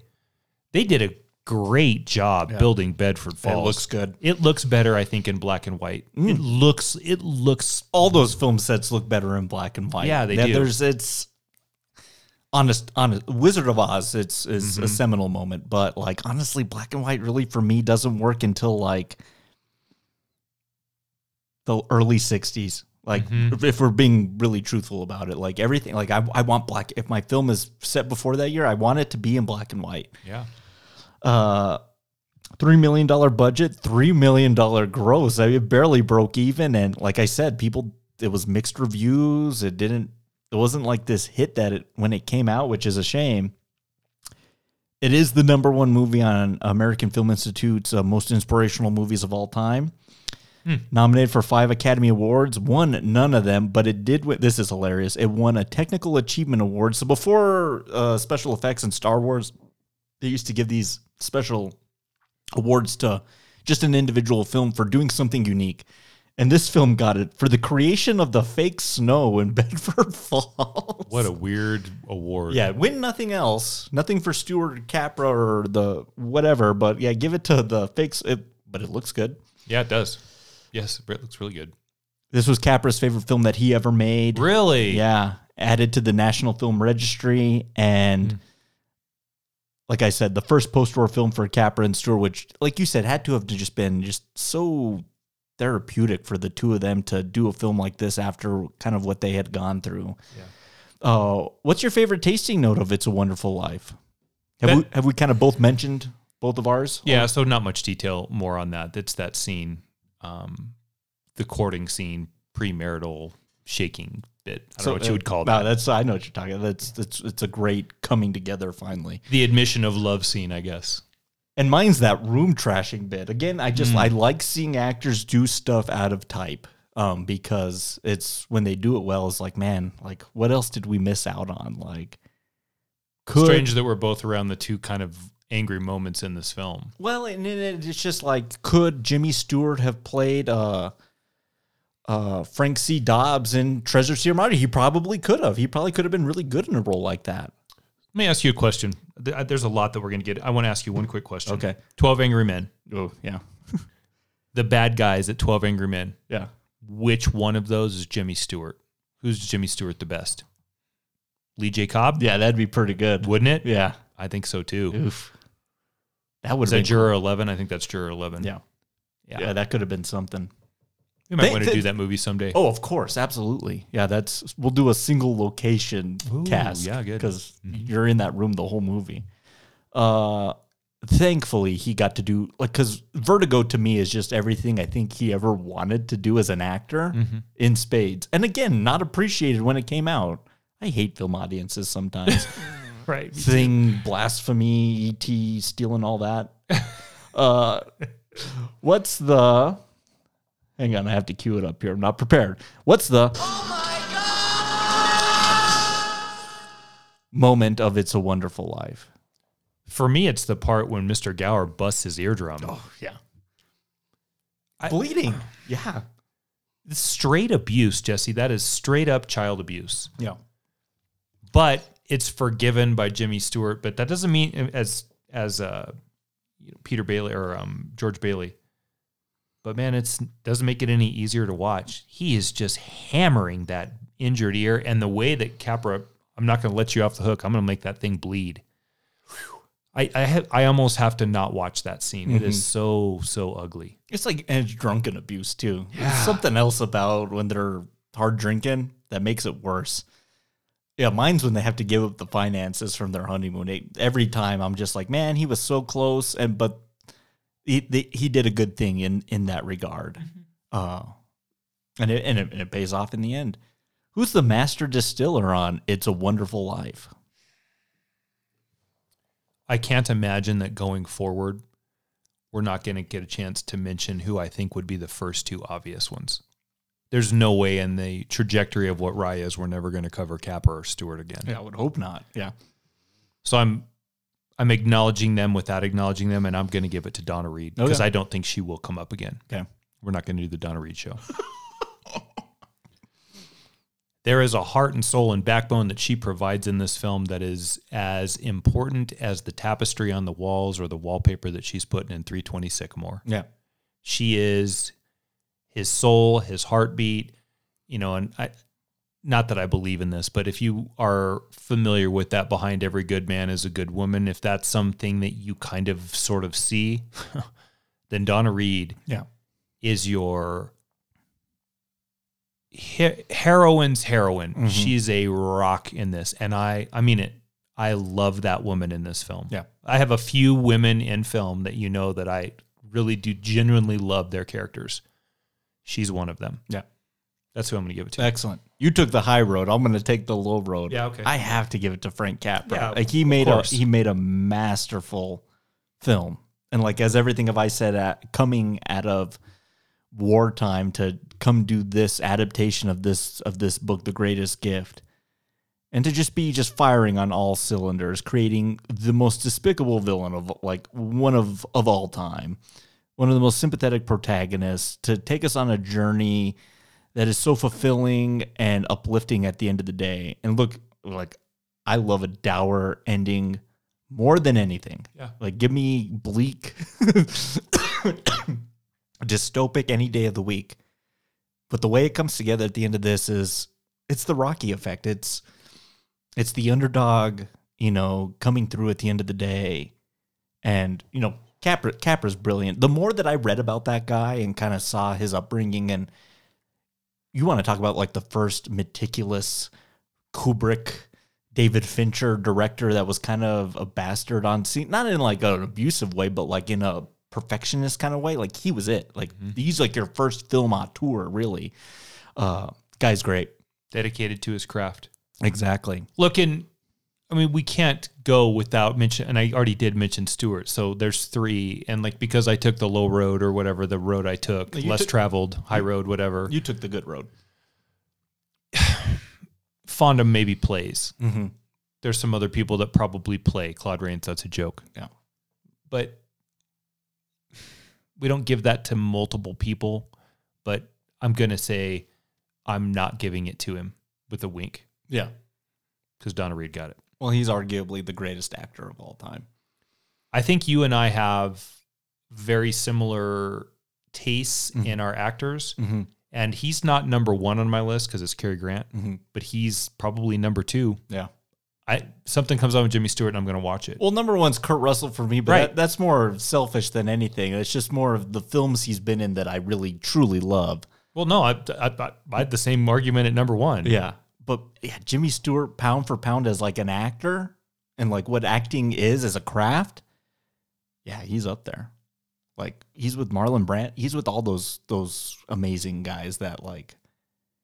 We'll talk about it's gonna come up next week because I got this whole thing I want to do on next week's episode about actors and acting and what it's all about.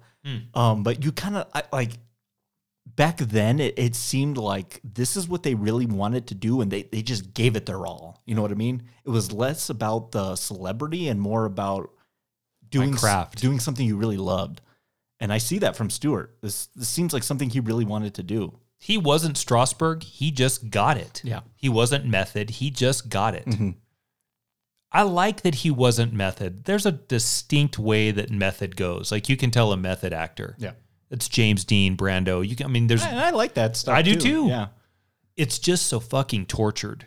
Because it is. You're drawing on experiences from your past to then carry out that emotion on the screen, right? Sure, yeah. We're probably getting into this next week too. Jimmy Stewart was able to do, and I mean this not in a belittling way, aw shucks in everything with the versatility to fit the scene, except when he needed to go Scotty Ferguson or moments of George Bailey or whoever, you know what I mean? Absolutely. Yeah. How are you going to rate and grade It's a Wonderful Life? I mean, really? Are we both going top shelf? For sure. With a bullet? Yeah, with a bullet. Yeah. This is, like I said, I had never seen this movie until I had taken your class, and that December it rolled around. And did it wreck you in class? It did. Good thing I kind of sat in the back. Yeah. And had a little bit to kind of just like get it together. But it's like, it's weird. It's almost like, I can't believe I'm going to talk about this right now, but like crying as an emotion is interesting for me. It's just like not everything wrecks me the same it might like other people, but it's like when you get that lump in your throat, and then to me, when it works in film, it's everything coming together. It's the acting, it's the music, and if it weren't for that music playing, the New Year's song, which I'm going to play here in a second, it wouldn't work for me. It's literally all the filmic cinematography, acting, directing, writing, music coming together in a perfect synthesis that like makes that emotion happen. Like I can't describe it, but it's why I love movies as an entertainment medium. It's why I love them. Well said. Top shelf with the bullet. Yeah. Amen. It's the Pappy of Christmas movies. And it's only a Christmas movie for like 40 minutes. Right. That's the other thing that I always forget about is like, it's like really just like this journey of it's the George Bailey character study for the first half of the movie. To be fair though, it is this movie doesn't play in the summer. It is a winter movie. Is that fair? It may not be specific to Christmas except the 40 minutes, but it definitely is a winter film. Yeah. Thanksgiving to New Year's watch. Excellent. Well, let's wrap this thing up with a nightcap.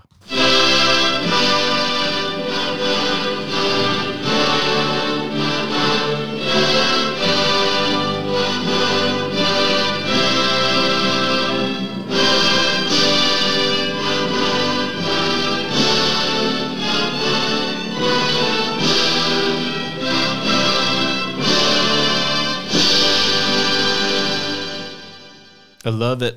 Me too. All right, wrapping up the tumultuous year of 2020. This is the final episode of the year, isn't it? With the final year, we will be in a new year for next week's episode, and we'll tease that out here coming up in a bit. But Matt, just to kind of, in the spirit of this film, giving thanks, being appreciative, what is something film, entertainment, television related in 2020 that you were thankful for? Let's do 2020 first, and then let's do 2021. I'm going to stick to film. Okay. I'm going to go all the way back to The Invisible Man. Now, we have a bit of a limited calendar film-wise because, we all lived through it. But I'm going to go back to The Invisible Man because despite everything that's happened from that point, what that did is I kind of think a B-list character in the Universal monster spectrum and monetized it and did it well and smart and clever, and I think really breathed some life into a franchise that I desperately want to see reimagined in a great way. And to further that, Gosling as the Wolfman, and I don't know where that is in production now. Yeah. Some version of that is happening last I checked. Mm-hmm. I am infinitely hopeful for what that means. So I'm really thankful for that movie. There's 9 months we missed out on. So yeah, maybe it wasn't Alex Kurtzman that should have been the shepherder of Dark Universe, and maybe it should have been Lee Winnell. That's a great point, Jesse. Yeah. I love that. I love that episode for us. Mm-hmm. Antonio was great. I loved it. Things were really clicking right there. You liked even Hollow Man, for as terrible as that was, it was a lot of fun. Look, yeah, it was, right? That was a fun cast. Mm-hmm. The Invisible Man cast. What a weirdo, right? I'm most thankful for that film. I liked some other movies as well. Yeah. But that was the first swing and crush it kind of movie that I saw in 2020. And frankly, the last. Yeah. So I'm going to go with The Invisible Man. Great choice. Thanks. How about yours? For me, from 2020, look, Matt, you'd been telling me about it for months. I was never going to subscribe to YouTube Red. Never. That's silly. And what is it now, honestly? Yeah. I am thankful that Netflix picked up Cobra Kai. Oh, yeah. For 3 more seasons, right? Didn't they already greenlit 3, 4, and 5? Easily my favorite show on television right now. Yeah. I can't believe they took something as silly. And the Karate Kid franchise in totality is kind of silly. To take that series and to take it in the direction that they took is nothing short of remarkable. Mm-hmm. And what they've done with the characters is amazing. The new characters they brought on is great. And I can't believe I'm going to say this right now. The season 2 finale of Cobra Kai is easily in the top 5 television episodes I have ever seen. No argument. Yeah. No argument. I can't wait. I don't know if you heard, but New Year's Day, they bumped it up a week. Yep. Season 3, watching that whole thing in one day. Is that what we're launching Patreon with? We'll see. We'll have to talk about that. We might miss the bullet on that one, but there's some stuff coming up. But I'm so excited for that, and I'm pissed that I didn't jump into it sooner when you told me to. But like I said, I was never going to subscribe to that. But now I'm so on board. Bring it on, season 3. And if you haven't seen it, you stop and go watch it right now. Yeah. Right now. Go watch it right now.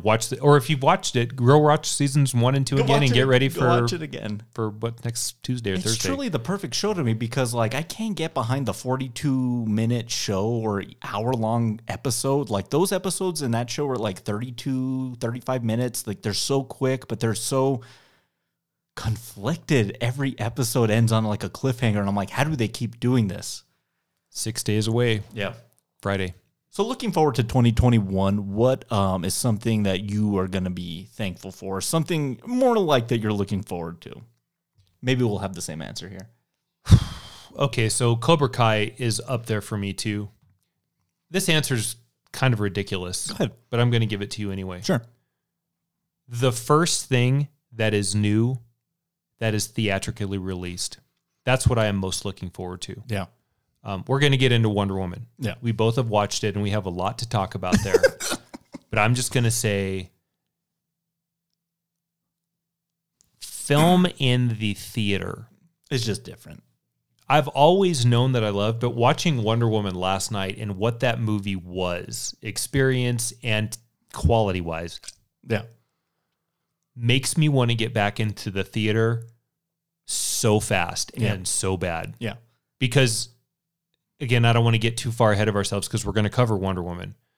But, man, there's a lot to talk about that movie's not going to get talked about because it's going to be passed off on VOD. And it's a little sneaky for Warner Brothers to monetize that, I think, the way that they've done. So the first thing that comes out that's new, I'm going to see 5 times because I'm going to cast my vote for that experience and my family 5 times. Yeah. So that's a cheesy answer and all-encompassing, but that's literally what I mean. Well, it's kind of my answer, too. Oh, okay. Mine's the theater.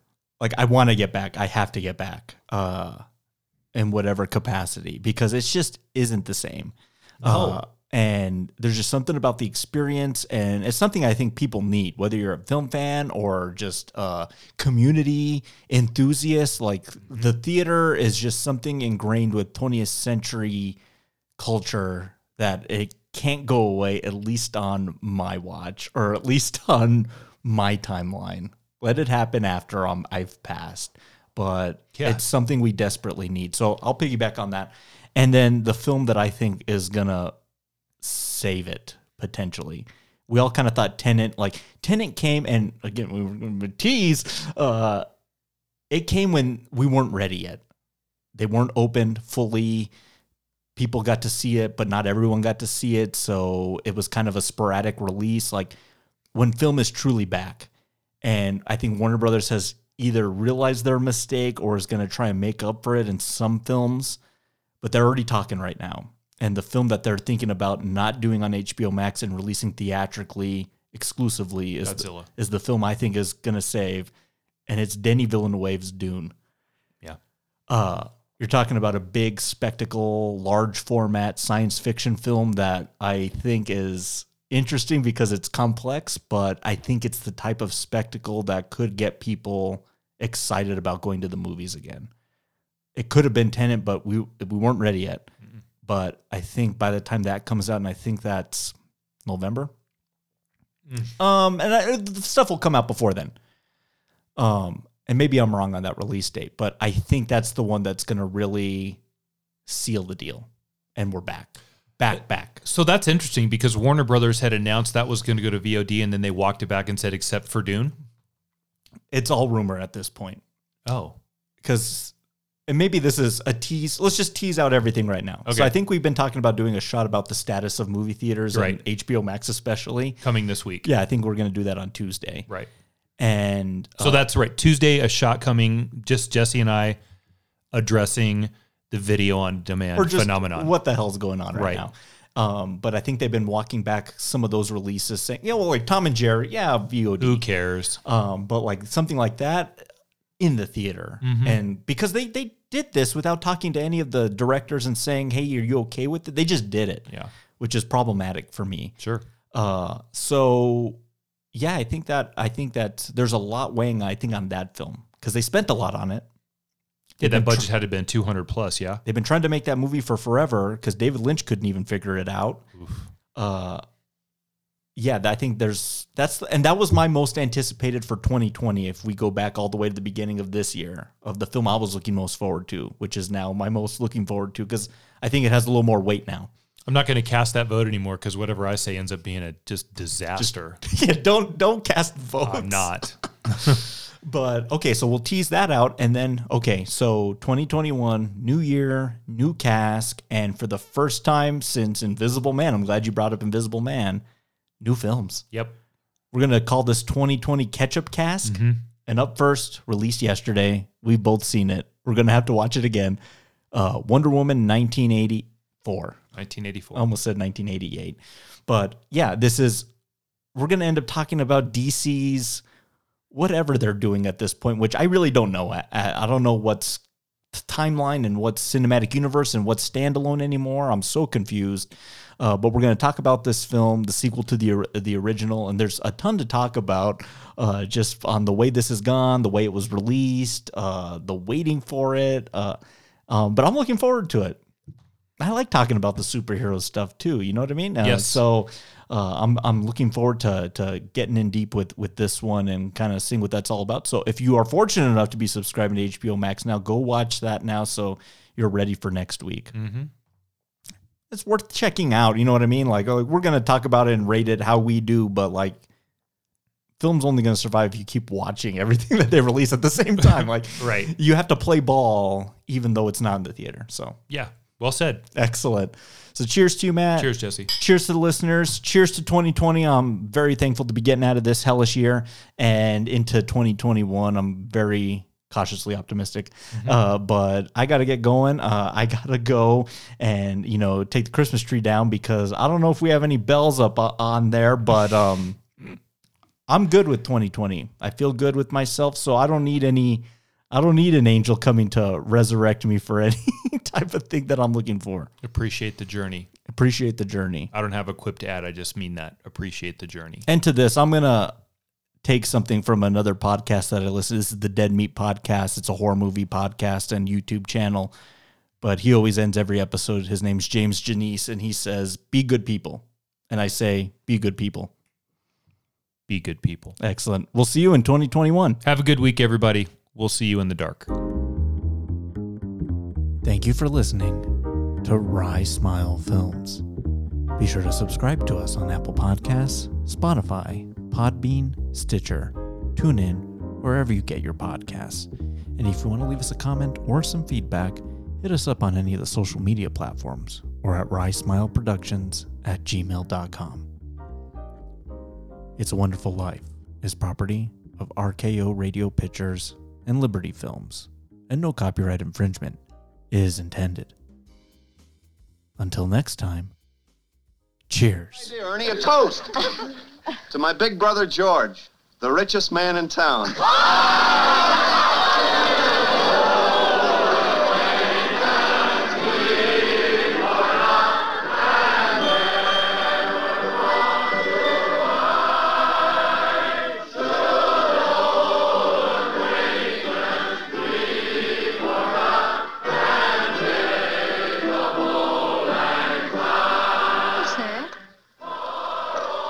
That's a Christmas present from a very dear friend of mine. Look, Daddy, teacher says every time a bell rings, an angel gets his wings. That's right. That's right. Attaboy, Clarence.